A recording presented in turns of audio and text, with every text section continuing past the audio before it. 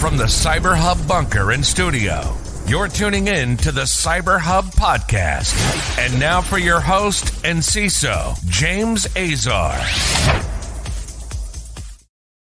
What is happening, security gang? Welcome to another episode of the Cyber Hub podcast. It's our first Friday conversation for the year 2024, and I couldn't have asked for a better guest. For those who don't know, Ravid Circus is the CPO over at Simplicity. And Ravid, welcome to the show. Happy Friday. How are you doing, buddy? Great. Hey, James. Happy to be here. And there's nothing like Friday, you know. Nothing like a Friday, especially in Israel, because Friday's your day off. So, Yes. Allegedly for day off. I don't know. Israelis outside of Saturday is the only day where I've never seen an Israeli not work, right? Rest of the week, everyone's always working. Everyone, it's so funny when I lived in Israel, like Saturday, like 10 minutes after Shabbat was over, you finish the Havdalah and your phone starts to blow up, right? It's just business is Exactly. back up and running. I'm really excited to have you with us today because we've got a really amazing topic that we want to start to talk about in 2024, and that's scaling vulnerability management, which happens to be the very basics of any security program. If you can't manage vulnerabilities, you might as well not be in security. Am I overstating it? No, I don't think so. I think that, vulnerability management is one of the most, or the oldest probably problem in security, but also one of the more bizarre ones because security teams has responsibility to take care of vulnerabilities, but they cannot actually remediate. They cannot install a patch. They cannot make a code change. They cannot do anything to actually resolve vulnerabilities besides going and talk to the people that can actually do that, the developers, the engineers, the operations. So it's really like the oldest problem, but really for more than 20 years that I'm in the cybersecurity, that there was no real solution because it's a lot of communication, because you cannot close the loop by yourself as opposed to many other things in the security domain. So I think, yes, it's an old problem. It's one of the most basic ones, but it's becoming bigger and bigger every year in the last few years. As someone who does a daily news show, Monday through Thursday, we typically start talking about vulnerabilities within the first second of the show starting. Right? There's always different vulnerabilities. There's always something happening. And if you look at the CIS top 20, or even if you look at NIST or any sort of framework, identifying your vulnerabilities is the number one task to do there, right? So there's that, but when you look at vulnerability management specifically, and vulnerability management and patching, you kind of brought up two very main points, but it's kind of out of control. And my first thing about vulnerability management being out of control is CISA's efforts to create some sort of catalog known as the KEV catalog, knowing exploitable vulnerabilities, that has over 1,000 vulnerabilities listed in it. I have a personal opinion on it, and my personal and professional opinion meet that's just too much, right? That I think you'll lose people with that many exploitable vulnerabilities. Do you agree, disagree? What's your thought on the KEV catalog from a vulnerability management perspective? So I think that I can see both the upsides and downsides of the KEV catalog. On one hand, it really helps you to focus, and as you said, 1,000 is it might be too much, but with 25,000 new vulnerabilities being published every year, that might be somewhat helpful. But I think so I think it helps you to focus, and you need to sort out from that 1,000 list what is really relevant for you, because many of the technologies that are in the CISA KEV you might not be having in your organization. So the number might be smaller. I think the main problem with the CISA KEV is that it kind of take organization and put them in a place when they're not trying to make themselves resilient. So we will take care of the CISA KEV, and then what? We sit and wait, and the next time that CISA KEV will publish a new vulnerability that is relevant for me, it's like a fire in the house because there is already known exploitable, and I didn't take care of it because it was not in the CISA before. So I think that we need to find the right way to balance between going only after those that we know that are really bad and kind of preparing the organization not to be in a fire drill when a new one is being discovered and added to the CISA. So it's a kind of a balance between, focusing and reacting to those things and actually build a more resilient organizations and remediation processes. Yeah, so I think you bring up something very, very, very important, and I know that some of the comments are going to be here. Well, it's typically just for federal agencies. You're right, but the way board of directors and the way executives look at anything, that if it's good for the federal government, it's good for us, and that becomes some sort of standards. And when you have thousands on there, it becomes overwhelming. And while, yeah, the efforts are good, unfortunately, it creates a challenge to deal with it. And one of the bigger challenges of dealing with vulnerability management is staffing, right? Right. When you have to spend money and you've got a budget, right, and you're trying to run a staff, how many people do you really put to focus on vulnerabilities, and kind of, that number of dealing with people who actually understand vulnerabilities, right? Because it's not just finding the vulnerability, it's understanding the impact of that vulnerability. Right. Go ahead, Ravin. It's not just the impact. The impact derive prioritization and the importance, but it also to find the owner and understand what is the remediation item, what is the action item with that vulnerability. And it is to actually communicate and validate that it was really fixed. At the end of the day, the process of vulnerability management is a long part of preparing for remediation, some part of executing the remediation, and then another part of tracking whether it was remediated and all the reporting that you need. Because as you said, it's such a basic practice that you require to show reporting for any regulation which is out there, whether it's a SOC 2, whether it's PCI, whether it's ISO 27001. Each of them require the vulnerability management reporting, so it's not enough just to get things done. You actually need also to track and report and measure. And therefore, what you find out is that the manual processes involved with that, vulnerability remediation are actually sometimes take longer and bigger effort than the remediation action itself. So I think that the combination of all of that with the amount of vulnerabilities that are being generated actually put security teams that no matter how much staffing and budget you have, if you don't automate it, if you don't create a scalable process, then you have actually no way to succeed. Yeah, I mean, it's you've got to scale it, you've got to monitor it, you've got to run it, you've got to be able to identify what it is.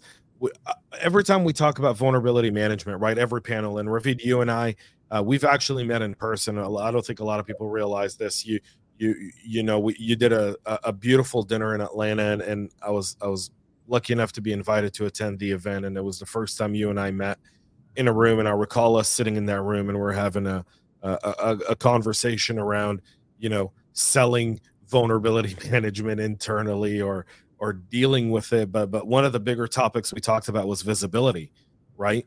A lot of times you don't have visibility to specific parts of the business because you don't know it exists, what I like to call shadow applications, or what we've known before, shadow IT or shadow databases and all these different things. How do you start to manage the visibility side in order to really understand, one, I've got staffing issues. Number two, there's a Kev catalog with thousands of them, but I may have thousands more that I don't even know about. Yeah, so I think you're right. I think there is one gaps in visibility. It's the unknown that we don't know about. Okay, but there is also the unknown that we know about. One of the things that we see as we talk to vulnerability managers is that they have a visibility and they have all those findings, but the people that should actually fix that don't have that visibility. Because imagine a security team of 3 people getting 1 million vulnerabilities. They are starting top to bottom, how much they can cover. 100, 200, 2,000.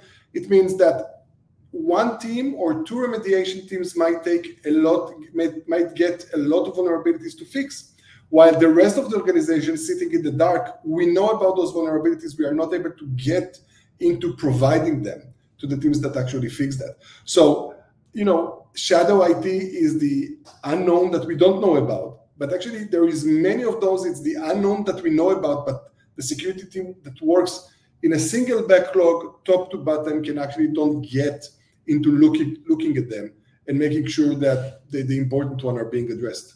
Well, and a lot of times the business won't let you install your vulnerability management tool to gain visibility and measure the vulnerabilities in a specific aspects of the business.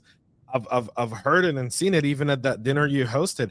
Some people say, well, the business won't give us access to these tools. They say we don't need to have access to them, or they don't deem them to be something we should be looking at because it's not customer facing, it's internal, it's whatever the case may be. And I think that creates a gap for practitioners, right? I agree. I think that we start to see some changes in that respect. So yeah, you and I, let's not talk about how many years we are in the cybersecurity arena. Let's not do that. Don't let the gray hair fool you. But yes, that was the practices many years ago. If it ain't broken, don't try to fix it. Okay. But the reality is that you see today more modern development team, more modern IT teams, the one that have like full stack responsibility. Take the average cloud development team. They are responsible for code. They're responsible for the infrastructure, for the operating system of their Dockers and tools. They're responsible for the networking and routing and IP filtering of their workloads in the cloud. So they start to be happy with also being able to be responsible to security. So it's a long way to go, and it's only on more modern tools, more kind of cloud native, born in the cloud teams. But you actually start to see that shifting, and I think that we will see that more.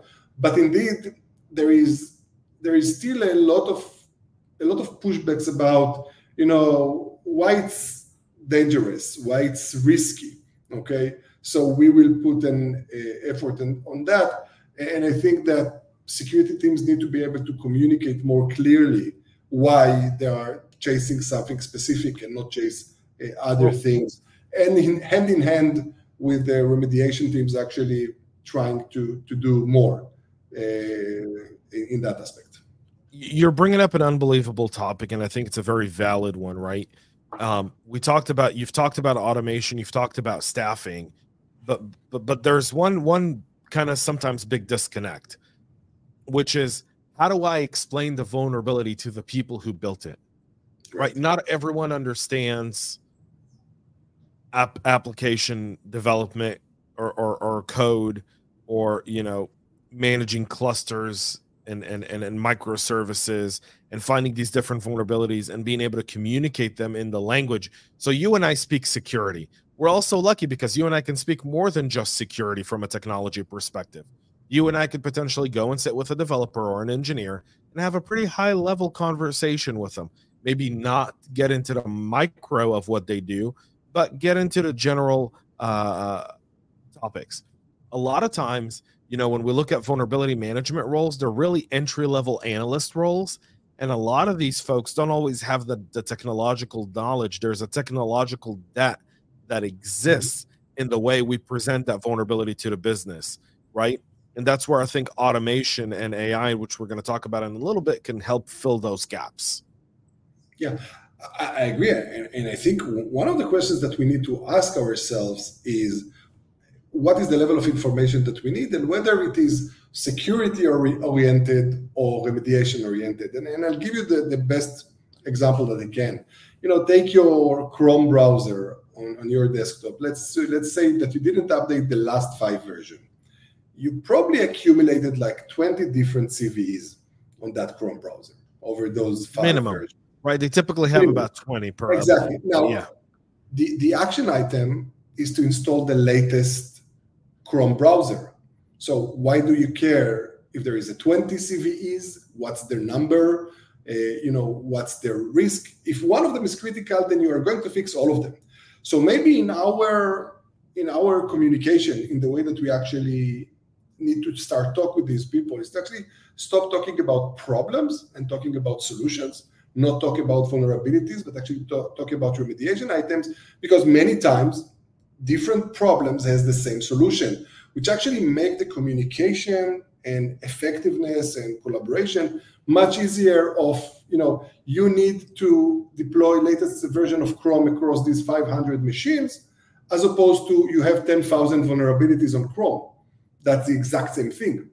And right. I think that part of it is to find a balance between talking about security and risk and why we want that patch to be installed, with what you actually need to do is just to install the patch. Let's not overthink it. So I think that we need to find that balance. We as the security teams, we need to find that balance in communicating with the respective remediation teams.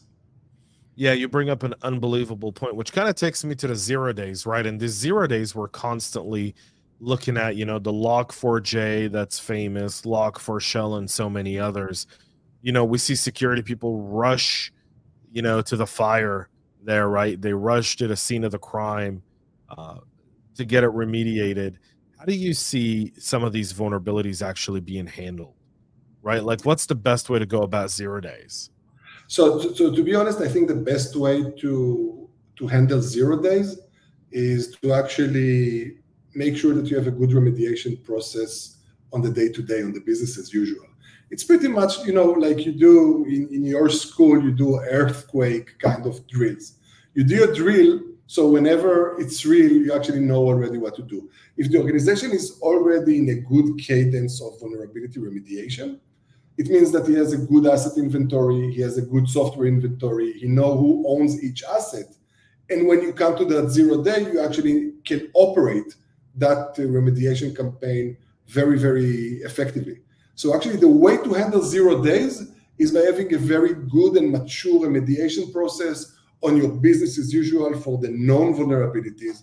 And then you actually can take the entire organization and have him work very fast on resolving that 0 day, and not trying to figure out everything from the beginning when you have your back against the wall. So something I loved that you shared when we met that I thought was refreshing is we didn't just talk about vulnerability management, but we talked about managing vulnerabilities with the business. And I think the most enjoyable part of that dinner, beyond the food, obviously, in your company, was your specific conversation around that. A lot of times, like I said, we speak security, the business speaks business, the different departments speak what they have to do, right? If you speak to engineering or development, all they care about is, I got to finish these sprints. That's my KPI, right? My developers, they've got to get all of this, workload done this specific period of time. And a lot of time when we miscommunicate, we miss out. How does CISO sell vulnerability management to the business? What are we missing? How do security practitioners, not just a CISO, but an analyst, a director, a VP, like, what are we missing? So I think it's an interesting discussion, because go to the software development part of the world, okay? Go to the engineering manager of a software company or an application. They actually care a lot about the results of their quality assurance testing. They care a lot about bugs. They care a lot about how many bugs I have in each version, how quickly I fix them. And vulnerabilities at the end of the day are bugs, okay? There are some indication to the quality, security-wise, of the product, of the application, of the infrastructure that you have in place. And I think that as we start to realize that, and as we start to think about it in a very similar way, that this is part of what we deliver to our customers, is part of what we ensure to our investors or to our board of directors. It's a quality of my organization as an IT-oriented organization. I think this is the right way to look at that, because it also helps the security team counterparts, the IT, the developers, to say, okay, I have my features, I have my functional bugs, but I also have my security bugs. They just call it vulnerabilities, but it's part of my responsibility. It's part of the quality of the things that I'm manufacturing that I'm delivering to my customer. And I think that it helps a lot to compare it to other issues that exist in the software development in the IT, which are very trivial, that you want to take care of outages, you want to take care of bugs, you want to take care of the quality of the things that you develop. I think it helps a lot in making the security discussion not that thing on the side that always talks about what can happen, but actually the mainstream, the day-to-day thing of this is part of my overall quality and commitment to my organization's customer. Yeah, I love what you just brought up, the word quality, right?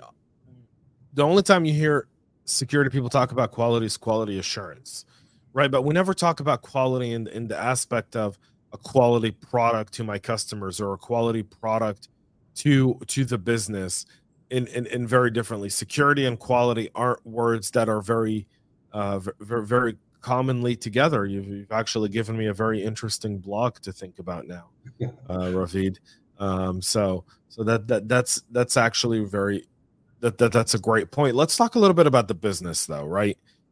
The business will look at security and they see security as being the guys that are Chicken Little, screaming that, you know, the world's on fire, right? The sky's on fire. It's, you know, whatever. And yet the business cares about vulnerabilities, right? We know that secure development is a priority. We know that CISA is focusing on secure development. We know that, you know, the idea of harnessing security is by doing, you know, more kind of responsible development. Why should the business care about vulnerabilities? I mean, we've got listeners that aren't security practitioners. They're going to ask themselves this one question: why should I care? It's security's problem, not mine. True. And I think that, you know, when I started my career in cybersecurity, someone came and told me, how do you secure your house? You have door, you have windows, you know, you have locks. And every night before you go to sleep, you go and close all of them. Okay. So why is it that bad to do that to your organization? If you know that there is a vulnerability, okay, that is known to be exploitable, that's like an open window. Go and close it. And I think that there are two different forces that coming together when selling to the business. One, all of the regulations today actually requires you to do vulnerability management and to do it in a consistent program, which is measurable and audited, whether it's SOC 2, whether it's ISO, whether it's PCI, whether it's others. So I think there is a regulated forcing functions to those organizations that actually need to align with those regulations. But I think that on the other hand, vulnerability management, it's like your basic things to get your house insured. You need to make sure that you lock the doors. You need to make sure that you close the windows. You need to make sure that you don't leave anything open. And vulnerability management, vulnerabilities in general, are the entrance points almost to everything, okay, in your organization. And I hope that if you take those security stuff, okay, to the real world discussion and actually compare it to your house or to your safes or to your cars, actually it's becoming very trivial that you actually need to close the entry points. You know, looking into the new year 2024, right? I always say January always gives us the vulnerability management surprise, right? Every January, I think for the last 3-4 years that I can remember, we had a crazy vulnerability in 2020, right before COVID broke. It was Citrix. I don't know if you remember, but Citrix was the talk of RSA that year. RSA was in February, right before kind of the COVID lockdowns, and we were all there going like, oh wow, this Citrix vulnerability could really cause a lot of damage. And then came COVID and obviously kind of drowned that out. You look at 2024, what do you think are going to be the more challenging types of vulnerabilities we could encounter? And I'm asking you to predict a little bit here. So, and I know that's not your best quality, but or how you like to do this, but what do you make of 2024 and vulnerability management? I think that one of the things that you start to see, okay, is that we need to start thinking about vulnerability management on the wider point of view. So you mentioned Citrix and Log4j and others, which are all infrastructure vulnerabilities, but you also mentioned secure coding, okay? And we still didn't mention public S3 buckets. And we still didn't mention that admin on your SaaS application that doesn't have MFA. Okay. Yep. I think that organization in 2024 need to start looking on all the type of security gaps as vulnerabilities, not just focusing on those CVEs, but actually look on the whether it's infrastructure, whether it's code, whether it's cloud, whether it's identity, and start to build a thought or a program on how you address all of that, because that admin without MFA on your SaaS application is as bad as the Citrix vulnerability and can lead to very similar circumstances. And I think that the main thing is that organizations should start look at that this way, because I think that will actually help a lot in closing those gaps and not just chasing single CVEs. Yeah, I like the idea of internal CVEs, right? Something I've done as a practitioner often is looked at internal vulnerabilities, and it's the stuff you talk about. Do we require additional authentication when someone's pushing something to prod, or do we just randomly trust it? Do we, when someone's going to access databases or they're accessing potential PII, are we generating additional authentication? Those are all vulnerabilities. Those are all gaps within your security program, but they all introduce new challenges for practitioners. That's one thing. The other one is you want to build in, we talked about secure code development. You want to build that into the process of your developers, right? You really want to be a secure, it's my expectation of Eurovid that sometimes I think we as practitioners, and I say that, and I don't mean any offense to my peers, right? We often complain our security vendors aren't real partners. They just want to sell us. You hear from their agent once a year, right? When it's renewal time. Right. But then at the same time, we do the same thing to the business. Exactly. Right. Exactly. And there's a required partnership here. Like if I work with Simplicity is my partner. At the same token, I've got to be a partner to the business. And if I'm not, then what am I doing? It's more than that.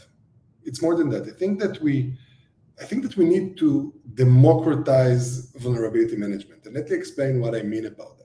Okay. Our intuition as security guys is to keep all those weakness points very close to our chest and not share it with other people. But those other people are the people that actually need to fix that. So how they can know what they need to fix, how they can learn not to create that problem again if we didn't share it with them. I actually think that we need to go, like ITSM and IT self-service motion, actually moving to the point of IT services as a service provider. We actually need to start thinking about security team as a service provider to the development team. The development team are responsible for a secure application. We as the security team enable them to secure it by helping them to get the right problems and the right fundings prioritized based on the security context that we know. But actually it's their responsibility, okay? And it's part of their role. We're taking that back to our quality discussion, to make sure that the applications are more secure. So actually, I think that organizations should push to a more self-service security, okay, rather than our as a security team opposite intuition of let's keep everything very close to our chest and let you know about that one single thing that you need to fix. Yeah, I mean, you're bringing up something that I absolutely hate in vulnerability management, Excel. Right. Whenever any role I've ever taken where I've seen someone try to do vulnerability management with Excel, I typically go into a safe room and scream for 5 minutes, and then I walk outside and go, all right, let's move away from it. You cannot. I don't think in 2024 you can manage vulnerabilities by Excel. Yeah, I heard the CISO that told me in a meeting. He said every time that we start a meeting and the first question is who has the latest version of the spreadsheet, I stop the meeting right away, because if we need versions for spreadsheets about vulnerability management, I can never trust that the picture that people are painting to me is correct, is what I actually need to care about. And I think that's why, part of the work here is to really, the same way that you cannot think about, doing software development without Jira or a like, or doing IT without a ServiceNow or like, why security team works in Excel. Okay, I think that those need to start thinking about how they can, improve their productivity. You mentioned COVID a few times. Security teams are now in different locations, in different times, need to work on millions of findings, and they do that through collaboration on spreadsheets. That doesn't scale. You cannot get there. So it's error prone. It's error prone. It's very hard. Well, think of how, here's my problem with Excel. Logically speaking, from an efficiency perspective, if you have a small team, right, you're not a CISO with 50 people on your team, you're one with 10 or 12 people on your team. You want to utilize those people to do smart work while they're on the clock. You don't want them to do I don't want them doing data entry, right? And what Excel is data entry. I don't want them doing data entry. I want them dealing with the challenge, right? But what we end up doing, and the way we cause burnout, and then I'm going to be the first to admit to it, I've done this in the past, is we want these people, and I mean our team members, to go out and find these vulnerabilities, talk to the people, help remediate them, and then do data entry. And then we wonder why they burn out. Then we wonder why security people burn out. Maybe because we don't give them the tools they need to expedite and be able to do their work effectively, so they feel, mentally challenged with their job. Like, how do I go about addressing and remediating this vulnerability? How do I go about writing it effectively in, my tool? How do I explain it to the developer so that he understands the urgency in addressing this specific patch so that I can clear it off my log and get to my KPIs? Exactly. And in previous life, I was doing some audits for security, so I kind of prepared the output of all the tools, put that in a spreadsheet. I did the audit, came back with my conclusions, and then 3 months out, I was asked to go again and check how did that subunit improved. So I did that spreadsheet exercise all over again, and then I have to compare my two versions just to say, did they fix anything from the last time I've been there? And when I did it, I actually realized that if I'm not able to do that, which is my single only task, there is actually no way that they can actually track and see and understand how they progressed, what they do, what they did, by comparing spreadsheets from multiple different tools. My own experience with that was actually very eye-opening in that sense, that you cannot, it was 2022, you cannot really keep practicing old habits of spreadsheets in the new, highly dynamic environment that security teams are facing today. Yeah, I think that's an unbelievable world. As we get ready to wrap up here, I've got one final question for you, Ravid, is how do you see, the adoption of AI and, specifically generative AI, not just AI in general, right? Because a lot of people like to use the term AI, but I like the term generative AI because it really does mean, AI is, even though there's an I in there and the I stands for intelligence, AI is fairly stupid in general, right? Generative AI means it goes from stupid to intelligent over time because it's studying patterns. How do you see generative AI really supporting vulnerability management in 2024 and beyond? I think, it's the second time that you asked me to predict something. Well, I like your predictions, number one. And number two, maybe not even prediction, but how do you see the use of AI, or what's Simplicity doing with generative AI, to really make life easier? Yeah, I think that AI is a real promise. I think that the main problem with AI when it's come to vulnerability management is that most of the models today are kind of based on relatively old data, historical data, and which might not be relevant to the decision that we are about to do right now. I think as AI models will improve and will be able to generate more data in a quicker way, actually the ability to take a specific vulnerability and predict what is the risk and what is the exploitability of that vulnerability to my organization based on past information, my organization, but also publicly in the world, actually can go a long way in making the organization more resilient. Just imagine you will know about a vulnerability that has a good chance to become exploitable 2 weeks before it's on CISA. Okay? Yeah. And I think that AI is generative AI is a good way to go in that direction. Of course, it needs a lot of data. It needs a good understanding of your environment and your assets and your infrastructure. But I think that down the road, that can be something that can actually take those millions of findings and help you to prioritize them based on past information, which is actually not feasible through standard query languages or the things that you do today with a SIEM or spreadsheets or whatever you have in place. See, I see generative AI as streamlining all of vulnerability management for me. I see it recognizing a vulnerability, opening a ticket, providing the explanation of the vulnerability, providing the remediation steps for it, sending it to the right developer, and then doing the actual follow-up.